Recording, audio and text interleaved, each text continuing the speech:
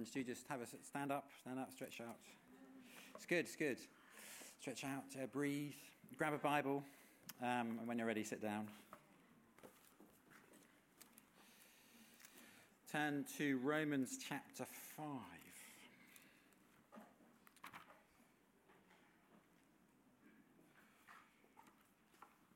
Romans chapter 5, and we're going to read verses 1 to 5. 1 to 5 of Romans chapter 5.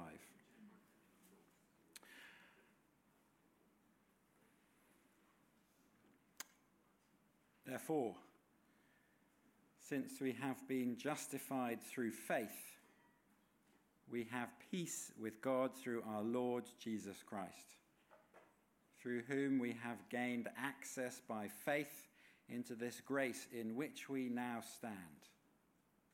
And we boast in the hope of the glory of God. Not only so, but we also glory in our sufferings, because we know that suffering produces perseverance, perseverance character, and character hope.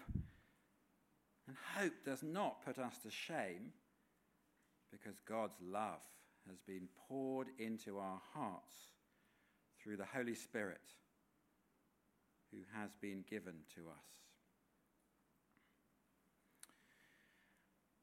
I want us to go back distinctly Christian. Thank you for those who've mentioned the acknowledgement of whether you're whiny or just a bit sort of deflated in your faith. It's not a matter of temperament. I'm not calling you to be someone you're not. It's a matter of your heart glowing. I have this picture of a fire, wonderful fire burning wood or coal, very hot. If you don't sit near it, you don't get warm, however hot it may be. And one of the joys of a weekend like this is we can sit near the fire of Christ. And everyone would say, yes, I feel warmer than when I arrived. And it's a fight, friends, it's a fight. Because when we go out there this afternoon, there won't be much warmth around. That's the reality. You check your BBC News app, as I do about 20 times a day, confession. There's no mention of Christ. Have you noticed? When was the last time you heard of Christ on the news? I seriously can't tell you. I think it was a vicar who had the lead stolen from his church down in Bristol. But that isn't Christ, that's the church. So we need the warmth. That's why church exists. That's been the joy of this weekend. That warmth of one another and of Christ as he's dwelt among us. So please, our faith is not like tennis. We don't play alone. It is a team sport. And the church is the team that we come together. We don't do it out of religious duty. We do it because we need it. And we need to serve as well one another. So I want to think finally with you about overflowing hope. Overflowing hope. I remember it was one of my early pastoral visits at St. Michael's. Charles said, could I go and visit a man called Michael? Slightly nervous, put on my dog collar, found his little mews house, knocked on the door. Slight delay, door opened. An old man came to the door, and I could immediately recognize he was very burdened. I walked in, said who I was, sat down. We had a cup of tea. He had lost his wife of 40-odd years. He was in his 70s. And we chatted, chit-chat, as you do. Talked about the weather. He just said, I miss her. I miss her. She was my life. And then he looked at me. You remember certain things, don't you? He looked at me. And he just said, what's been the point of my life? Golly. What's been the point of my life? Well, I'm sure I would have answered better now, but back then, all I could say to him, he wasn't a believer, was, well, you've had some good things, Michael.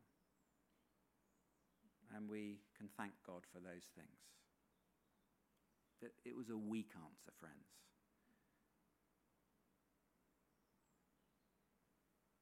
It's the fiction of hope. We live in a culture that offers this sort of fictitious hope. And I find it clearest when you see people at the end of their lives, whether they are actually shining or hopeless. To contrast the picture at St. Matthew's, there's a wonderful lady called Betty. Betty is, I think, 95. She won't tell me. Oh, I'm 60, or 21 or whatever the joke is. But she's certainly in her 90s. And she sometimes comes up to me, and she's from Yorkshire. Vicar, she says, Vicar, why am I still here? But she's not, sad about still being here. She just doesn't really know. And I say, well, Betty, you're an example to us. She radiates Christ. Her faith isn't wonderfully knowledgeable, you understand, but the tangibility of Christ is. And I say, Betty, you're here to keep encouraging us.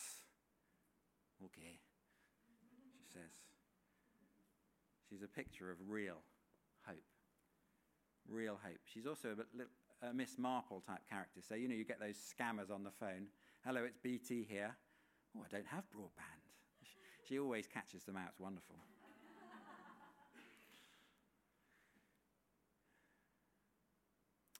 So I want to think about our hope as Christians. Real hope, not fictitious hope, but real hope. And we're coming to the end of our key verse. In this world you will have trouble. You will, friends. Every day you wake up, you will have trouble. Even on the best days, there will be trouble somewhere. But take heart, I have overcome the world. And it is that overcoming of Christ on which our hope is built. Two headings. Our hope is a fact, and our hope is a fight. Our hope is a fact. St. Paul in chapter 5 of that passage we heard from Romans. Wonderful letter. Probably the high point of St. Paul's writing. Saying, look, sin puts us under judgment. God is angry at sin. That is not a malfunction of God to be angry. It would be a malfunction if he wasn't angry. But although we're all in the same boat, Jew and Gentile, whoever you are, God has made a way. God has made a way. And as he traces that way, he sets upon Abraham. Just turn back a page. Abraham, this wonderful character of the Old Testament. And he says in chapter 4, verse 18 of Abraham, against all hope, Abraham in hope believed, and so became the father of many nations. Imagine being Abraham.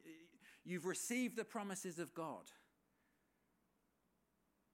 but it doesn't look too good. Your wife is well past childbearing age, but you've received the promises of God. And Abraham believed, despite the logic of his mind saying, well, how's this going to work? How's this going to happen? Such a good picture of hope. Because so often I find myself saying, how's it going to happen, Lord? I mean, out there, it doesn't look like you're going to come and reclaim the world. But he is. He is faithful to his promises. Look at Abraham. And so we come to those verses we heard in chapter 5. Therefore, says Paul, because of the gospel, since we have been justified by faith, we have peace with God through our Lord Jesus Christ, through whom we have also obtained access by faith into this grace in which we stand. and we rejoice in the hope of the glory of God. Do you see those verses? We rejoice, or we boast, same word, in the hope of the glory of God. We boast because we're justified. That is, between us and God, there is nothing that stands between us. Do you really believe that? I hope so. If you're holding back and thinking, I'm not sure God will have me, just get up and ask him. Ask someone to pray for you. If that is your place today, you're thinking, is God going to have me? Yes. We have peace with God. Once we were facing this way, God was facing towards us, but we had our back to him. And now we've turned towards him. We're at peace. We have access to this by grace, all of Christ's unmerited favor. And so we rejoice, friends. We rejoice. We boast. Not arrogantly, not, oh yeah, look at me. No, we boast because of all that God has done. You know the genre of film, they lived happily ever after. Where did that come from? That is an echo of the reality of those in Christ. We shall live happily ever after. I read The Week, and I came across a man who I'd never heard of before, called Brian McGee.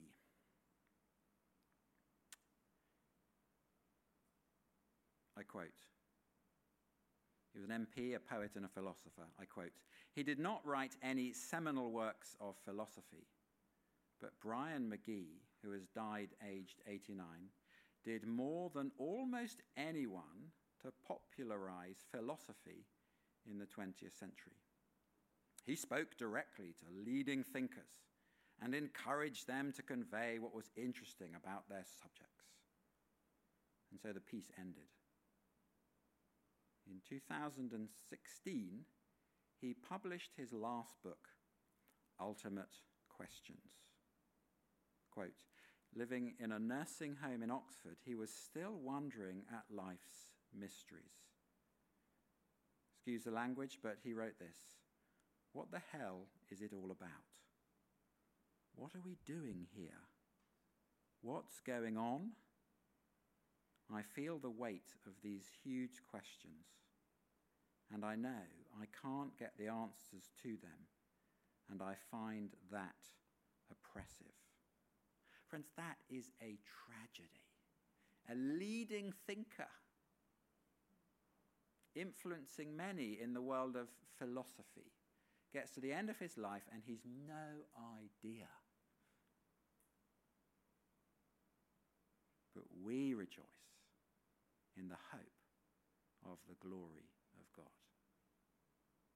Friends, there are millions of people in our culture who have no idea. It's moving. Who are trying to live a decent life, trying to just get on with it. But when it comes to these ultimate questions, they're lost. What did Jesus say? I've come to seek and to save the lost. What did he commission his disciples to do? To go and make disciples. That is our job. It's not my job. I mean, it is. It's our job. We have the hope of the glory of Christ. You have it. You really do. And the world needs it. And so we must boast. We must boast of the hope of the glory of Christ. I don't know hardly any Italian, to my shame, even though my sister lived in Italy for 25 years. And I said to myself when she married an Italian, I would learn Italian. About 10 years ago, me and my family went down to North Devon for an Italian weekend. But the only thing I remember is Il gatto di Gordon Brown, which means Gordon Brown's cat, which ain't very useful, friends. I remember stomping around the room saying Il gatto di Gordon Brown. But the only Italian I've learnt since then is courtesy of my church warden, who speaks good Italian. Ha vinto. He wins. Ha vinto. Make sure you put the T in, or it's ha vino, he has wine, which is also true. Friends, we need to say ha vinto a lot. It's a wonderful Italian phrase, properly said with an Italian accent. He wins, friends. He has won. We need to boast about that. We need to say to ourselves, who constantly wants to take the show, he has won. Get off the throne. That man on the cross, he won forever. We need to boast to a doubting world, look at this man. He is the answer to your future and your present and your past. You may try to bury the news of Christ, but it is still news. We need to boast to the devil. Satan, you may huff and puff. You may distract. You may seek to tune me off, God, all the time. But he has won. You were defeated. So our hope is a fact. It's a fact. And we rejoice in the hope of the glory of God.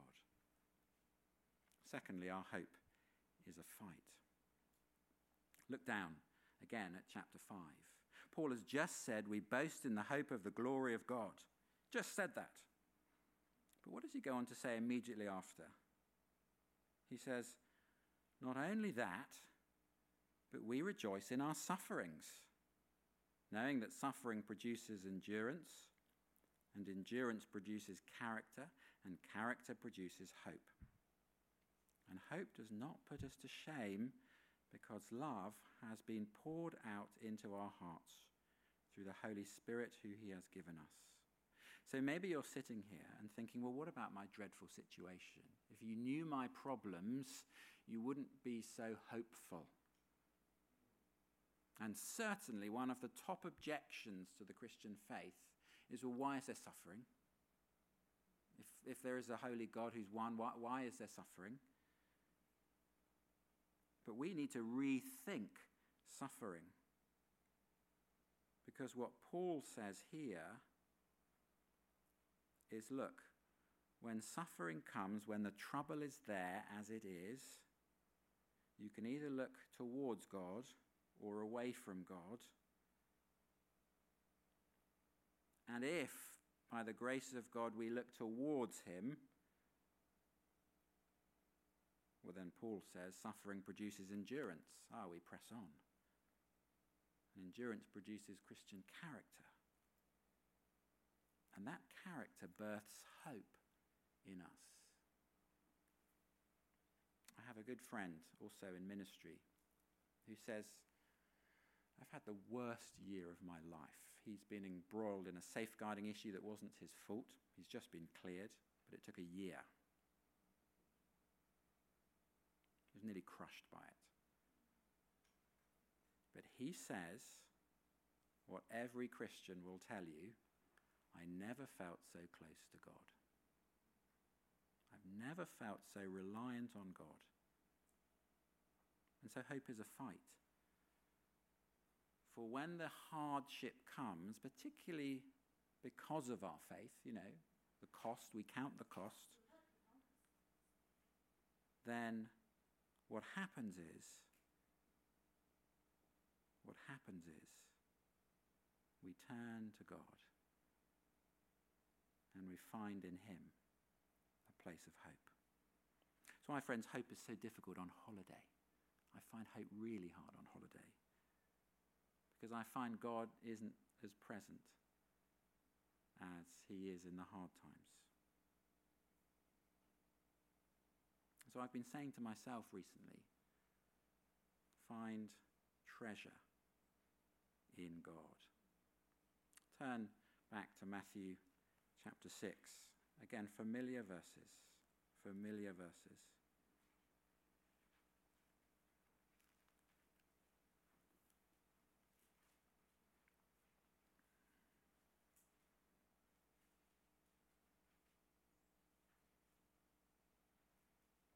Jesus, towards the end of the Sermon on the Mount, speaking about money, and in Matthew 6, verse 21. For where your treasure is, there your heart will be also. Oh, those are so useful. Where your treasure is. Jesus isn't against storing, but he says don't store on earth where moth and rust destroy, where thieves break in and steal. That's foolish, but store in heaven. How do you do that? Just invest your lives in the kingdom. The gifts, what talents are in this room? Invest them in the kingdom. We all have different gifts. We've been given different things. Invest them in the kingdom. And as you seek to do that, your heart will follow. And your hope will grow. But it is a fight. It is a fight, friends, to believe that in the really tough times, God is actually working his purposes out. And that's why we need each other. We need help to be pointed to God, not to give up. So without Christ, hope is a fiction. Remember Michael, the pastoral visit. Had a good life, an actor in the West End. But at the end, what's the point? Remember Brian the philosopher. Thought his whole life about questions, but never found Christ. Hope is a fact. We rejoice in the hope of the glory of God. Nothing can take that away. Friends, that's why we sing of these things, to just reinforce them. To praise, to rejoice in the hope. But it's hard. We fight for them too. We fight through all the difficulties. Faith produces perseverance. Suffering produces perseverance. Perseverance, character. And character, hope, does not disappoint us. Let me ask you a few things as I close. Perhaps you need to get the facts of hope more deeply embedded in your spiritual mind and heart. You need to get to church. You need to pick up your Bible more. You need to just give priority to God. I find just putting in my diary certain things I want to do actually means they happen. And if you're thinking of moving house, don't just think, what's a great place for my children to go to school if you have children, or what's going to be the best garden, or what are the things I need in my house. Think, where am I going to go to church? It breaks my heart when keen Christians decide to move and they don't think about where they're going to go to church. And you think, so important. We need to keep the facts of hope absolutely clear. But perhaps you're saying, no, I get the facts, but my circumstances are so tough. I feel like a boxer slumped in the corner of a ring, having been knocked out.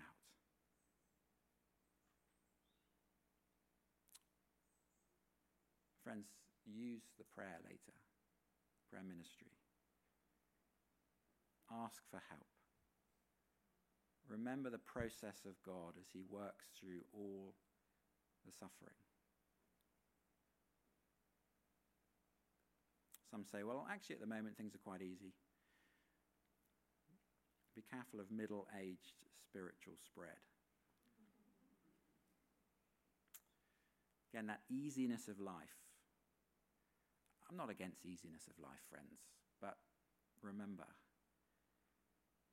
the Israelites, they turned from the Lord when it was easy.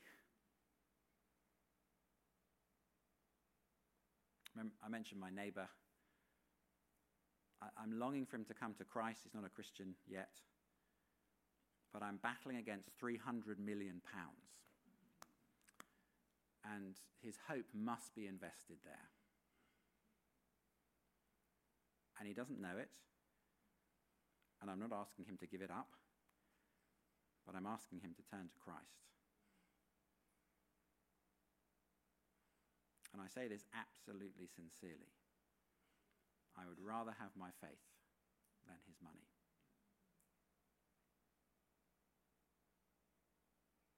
Treasure in heaven.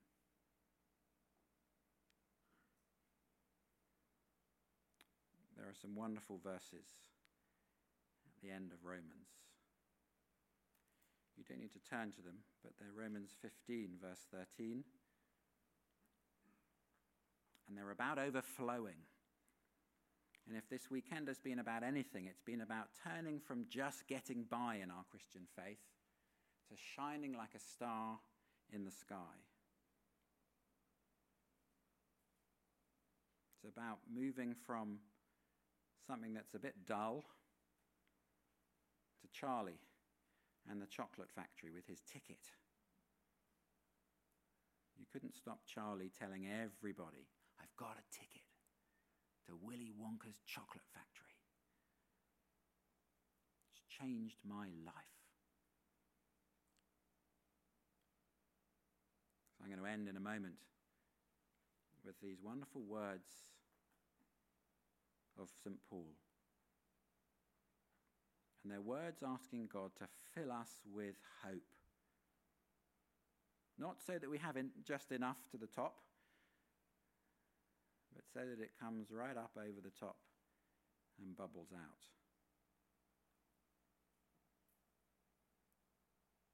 I'm going to suggest, friends, that we stand.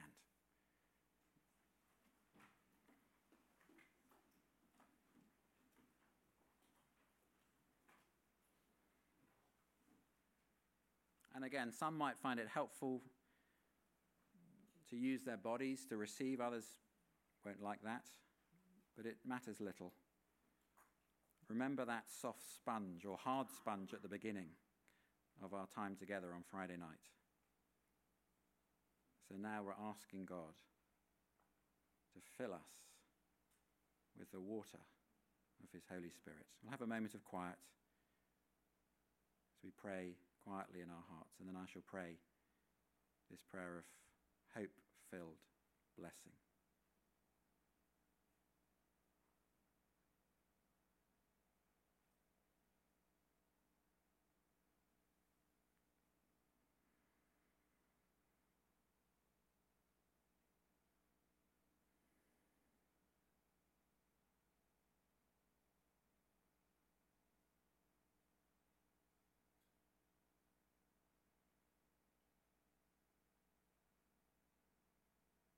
And so may the God of hope fill you with all joy and peace as you trust in him, so that you may overflow with hope by the power of the Holy Spirit.